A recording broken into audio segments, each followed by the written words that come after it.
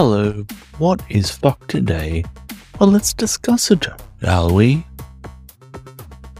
AI robots could play future role as companions in care homes. Oh, look, far be it from me to want to rob the elderly of companionship, but come on.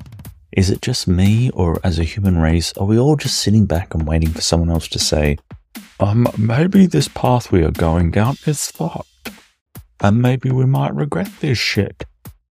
Humans are fucked, honestly. As a species, we have no consideration abilities when it comes to technology beyond, if we can, then we should. Nuclear weapons being a good starting point, and now AI. Fucked.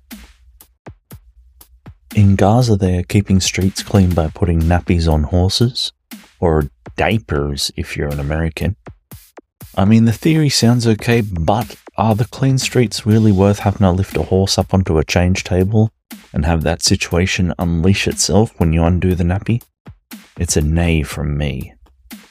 And South Korea has changed its method of counting age, meaning everyone born in South Korea just became a year younger. That's fucked. South Korea used to deem people 1 year old when they were born and then add a year on the 1st of January, but that's just been scrapped to fall in line with international age dating.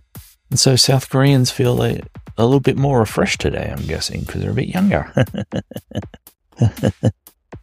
Shame about the people who had just reached drinking age and now have to stay off the piss. And in sport, some teams won and some teams lost. Good night. This is an Angry Chimp podcast.